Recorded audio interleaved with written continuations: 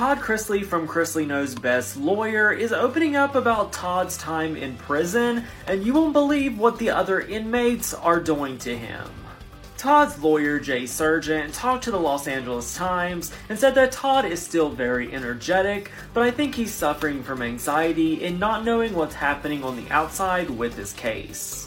Todd and his wife Julie were convicted of tax evasion and bank fraud charges, and he was sentenced to 12 years in prison and she was sentenced to 7. He said, "I think Todd is very frustrated with the legal system in general as far as how long it takes to get anything processed. From getting mail to being able to make phone calls to having his case processed on appeal. Everything is delay, delay, delay." He also said that Todd is dealing with privacy issues while behind bars. He claims that people at the prison have taken photos of Todd in his sleep, and that his client has to exercise in a private space because if he goes outside the facility, there are paparazzis out there trying to take photos of him.